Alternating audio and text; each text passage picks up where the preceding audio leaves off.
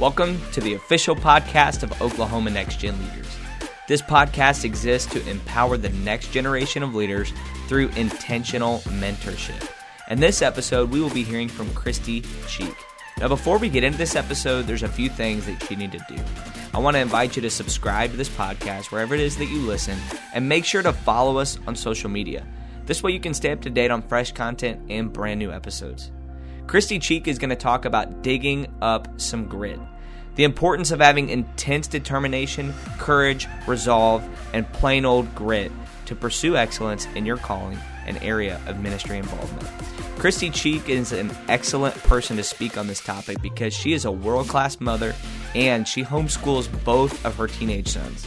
That takes grit. Christy also went to college for 2 years prior to getting married, worked in a doctor's office as a billing manager, then has been the world's greatest mom and minister's wife, according to her husband, Shane Cheek.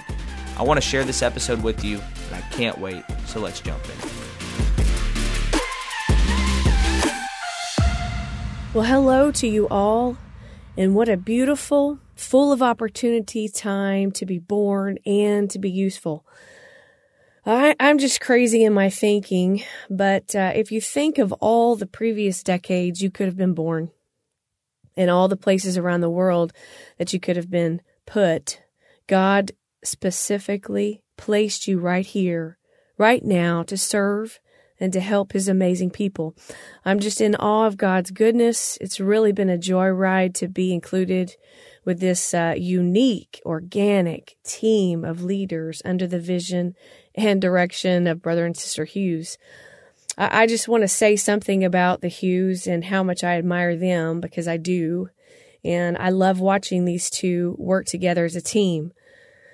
We've sat around many a discussion table, and I see the respect and the admiration that they both have for each other. And they're passionate about what they're doing, passionate about the kingdom, and I love that. They truly are great examples of what working in the kingdom together looks like. So sit up and take notes, Next Gen leaders, because you're in really, really good hands. And so let's begin on this journey here with this podcast.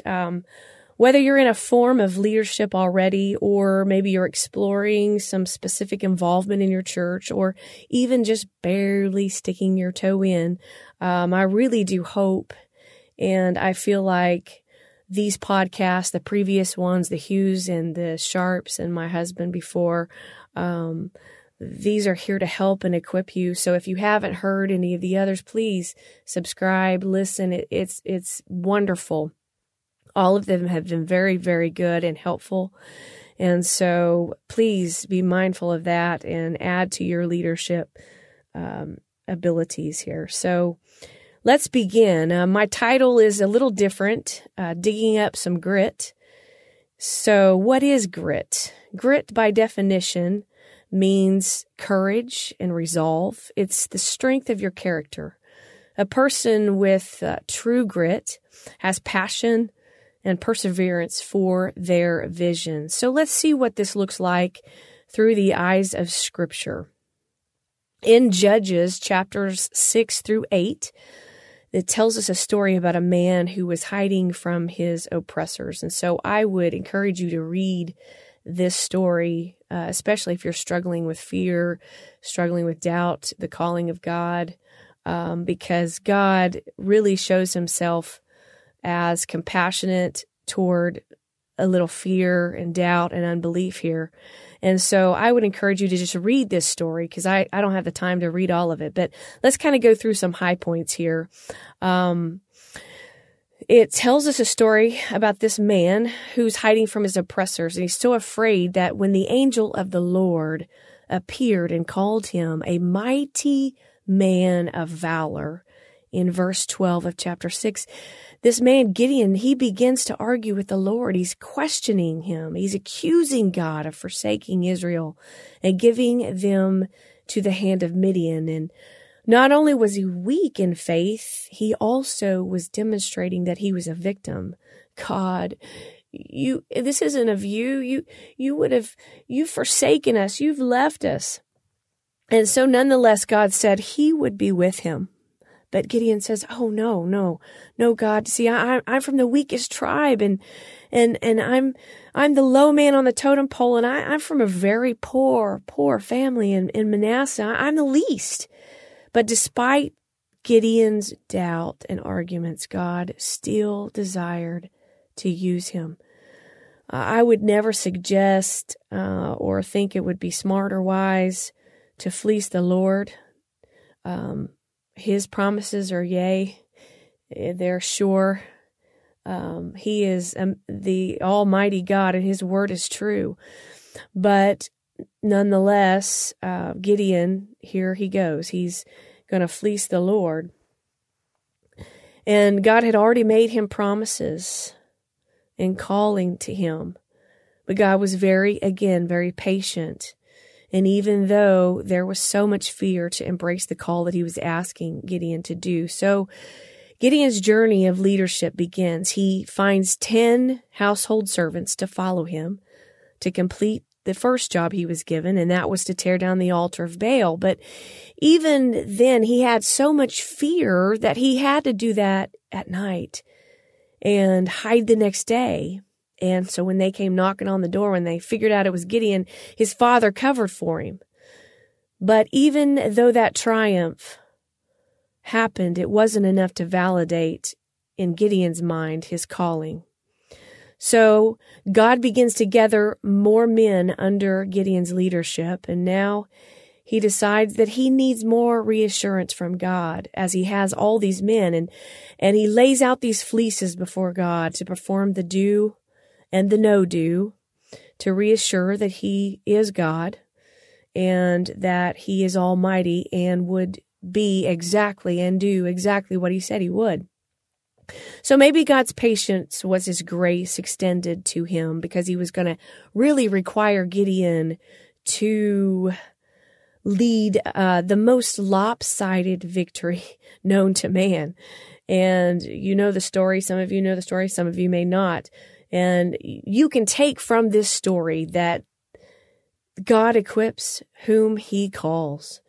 And in Judges chapter 7, as we move on through the story real quickly, after God has established these 300 men army, we don't see that Gideon questions really again, but I'm going to read a verse that in chapter 7, verse number 10, because he tells Gideon, you know, I'm fixing to give you the plan.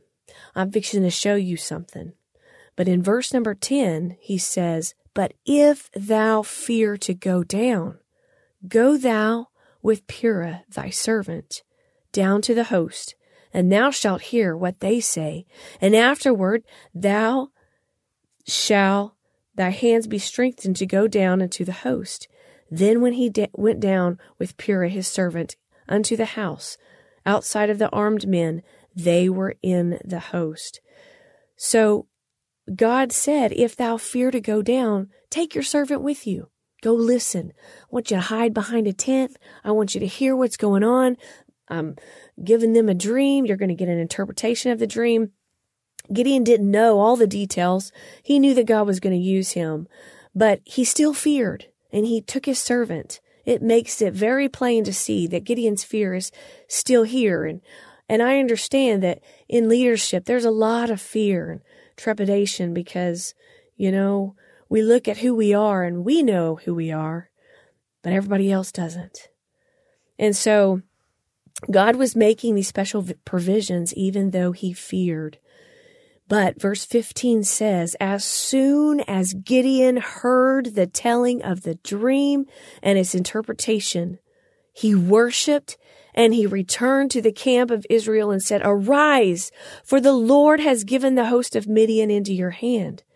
As soon as Gideon heard the telling of the dream, its interpretation, he worshiped and he returned to the camp of Israel and said, "Arise, go, we've got this." After hearing that, he was ready to lead. And thus begins the true grit leadership of Gideon. His fear's not mentioned again, but I'm sure there were many times he feared as he was searching for the kings of Midian. And the Bible mentions several times of his exhaustion, yet still pursuing. And no doubt, Gideon had to dig deep to lead this incredible miracle, but he was a changed man. God never leaves you the same. He never leaves you the same. I'm also reminding you of the story of Esther. She understood the importance of Mordecai's voice in her life at an early age. Little did she know that what she did in her youth was preparing her for the future. You see, her love, her respect, her obedience for Mordecai, it gave her the ability to be noticed by God and for him to use her to deliver his people from destruction. And we see these stories of obedience and perseverance. They're top requirements for the world-changing leadership that we need, and God will equip us. And now, if you will allow me to be transparent before you and just kind of show you what this grit stuff means for me. Some of you may know, most of you probably don't. I run, okay? But this is not an enjoyable hobby for me. It's not for a beauty pageant figure. It doesn't have quite a few. It doesn't have glamour to it. You're out there all alone. But it does have a few added benefits, and I want to talk about those. And most of those benefits I had no idea of when I began this good habit, around the 5th grade. It's helped relieve stress. It gives me energy for the day. It clears the cobwebs in my mind. But mostly, and this is mostly, it's telling this controlling part of me called my mind, who's boss. You see, 9 times out of 10, as soon as I start out on my journey of my run, my mind comes to me and says, excuse me, lady, there's nobody chasing you back there. And I'm pretty sure there's no donuts at the end of this finish line. So what are we doing? It's really no point. My mind reminds me of all the pains in my body. It tells me it's too windy. It's too cold. There's no point. I need to stop, go sit on the couch, get some water. But these battles I choose because I know in about 5 minutes into this run, my mind goes back in a hole and hushes. And I say to myself, I'm in charge here and you're going to run. And if you don't hush, I'll make you run even longer.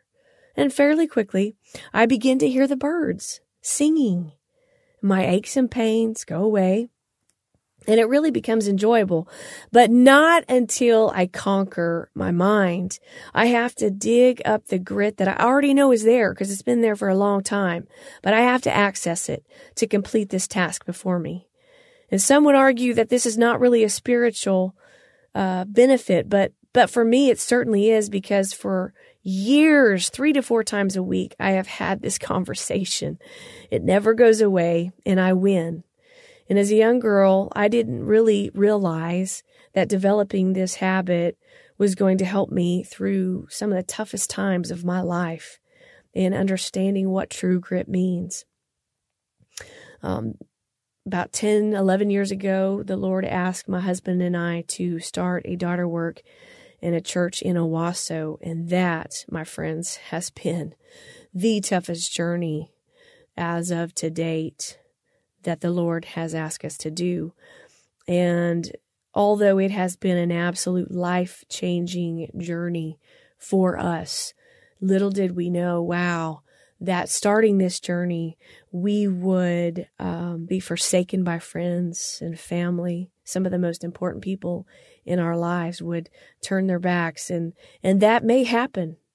But what are you willing to do for the cause, for the sake of the kingdom?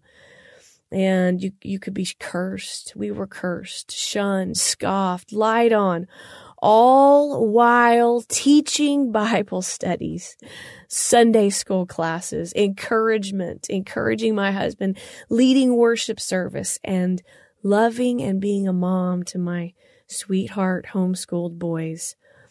And I always had to put on a positive face for every service, and sometimes I was crying. Deep down inside, it's been a journey. It has been a journey. But even though inside I wanted to run away, and hide.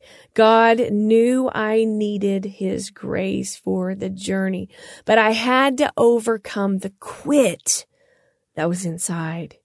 And I can testify that through it all, His grace, I'm telling you, His grace is sufficient. And now I can say it has been the hardest job, but it's been the most fulfilling times of our lives and our marriage. So when your back's against the wall and life's not always fair, don't run and hide. Grab a shovel and dig. Do something hard on a continual basis. And that's what's going to grow that grit. In this day and age, not only do we need a strong conscience to do right and wrong, to do right, not wrong, but we need strong grit to show up and to be strong and to lead. Whatever your mind tells you that's demanding or grueling or fearful, that's what's going to grow that grit you need. Maybe it's starting or continuing a P7 group in your school, or maybe teaching a Sunday school class, a Bible study, or learning a new instrument. Maybe reading more or journaling or writing a book. That one was for you, Sister Hughes. So all these things I just listed are going to take strong grit, determination to do them well. As Gideon, the story of Gideon shows us so plainly, 90% of this battle is in our mind. He already had been promised God would be with him. He'd already been given the enemy, but Gideon had to have several mental battles to be the leader God called him to be. He was mentally weak, and no one wants to follow a weak leader. But he became strong through God's grace and His perseverance. Let me ask you a question. What happens when you dig something up? Do you just get what you want? Does the roots come out clean? No, it comes out with dirt, maybe some worms, some grubs. So it doesn't come out perfectly clean. And so it is when you dig down deep and you find that grit for the journey you're on. Stuck to that grit is God's grace. God's grace doesn't show up when we give up. Merely it's waiting for us at the Red Sea. And there's nowhere to go. And you have nothing left. Or maybe as you sing songs locked with chains in prison, the ground begins to shake. And the grace of God through the grit that you've dug up shows up. You see, God's not limited by your inabilities. He's only limited by your availability. So what are you going to do? Are you going to dig down deep and grab that grit that says there may not be donuts at the end of this finish line, but there's grace and peace and God, and knowing in my gremlin-filled mind that I'm doing God's will to the best of my ability. You see, the spirit of this age says to give up way too easy, way too fast. It says you don't have what it takes. It's too hard. Life's not fair. Even right now, my mind is telling me you don't have anything to say worth listening to. What you have to offer, what do you have to offer? If they only really knew who you were. You don't study enough. Your name's not big enough. You don't have much you have way too much baggage. You don't have enough education. You know what that is? That's white flag phrases. That's the enemy of your soul that's already been defeated. Instead of reaching for that white flag, leader, reach for the shovel and dig down deep to the grit and access that grace that is sufficient. You see, it never stops. It never stops. But I conquered this yesterday, and I'm going to conquer it again tomorrow. So don't quit. Don't give up. We need you. This kingdom needs you. You're enough. You're valuable. And I'm going to leave you with it. One last thing here. Just remember, with God, the impossible is going to be the probable. So go out there and dig up the grit to make it possible. I love you, believe in you. Our prayers are with you, and thank you so much for your time today.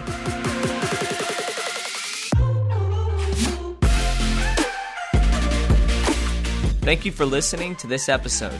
In our next episode, we'll be hearing from the Oklahoma Youth President, Derek Borders. Derek is a career youth minister, an assistant pastor, and is an excellent graphic designer. You do not want to miss what he has to say in this next episode. And like always, make sure to follow us on social media, subscribe to this podcast, and leave us a review wherever it is that you listen so that we can reach more people.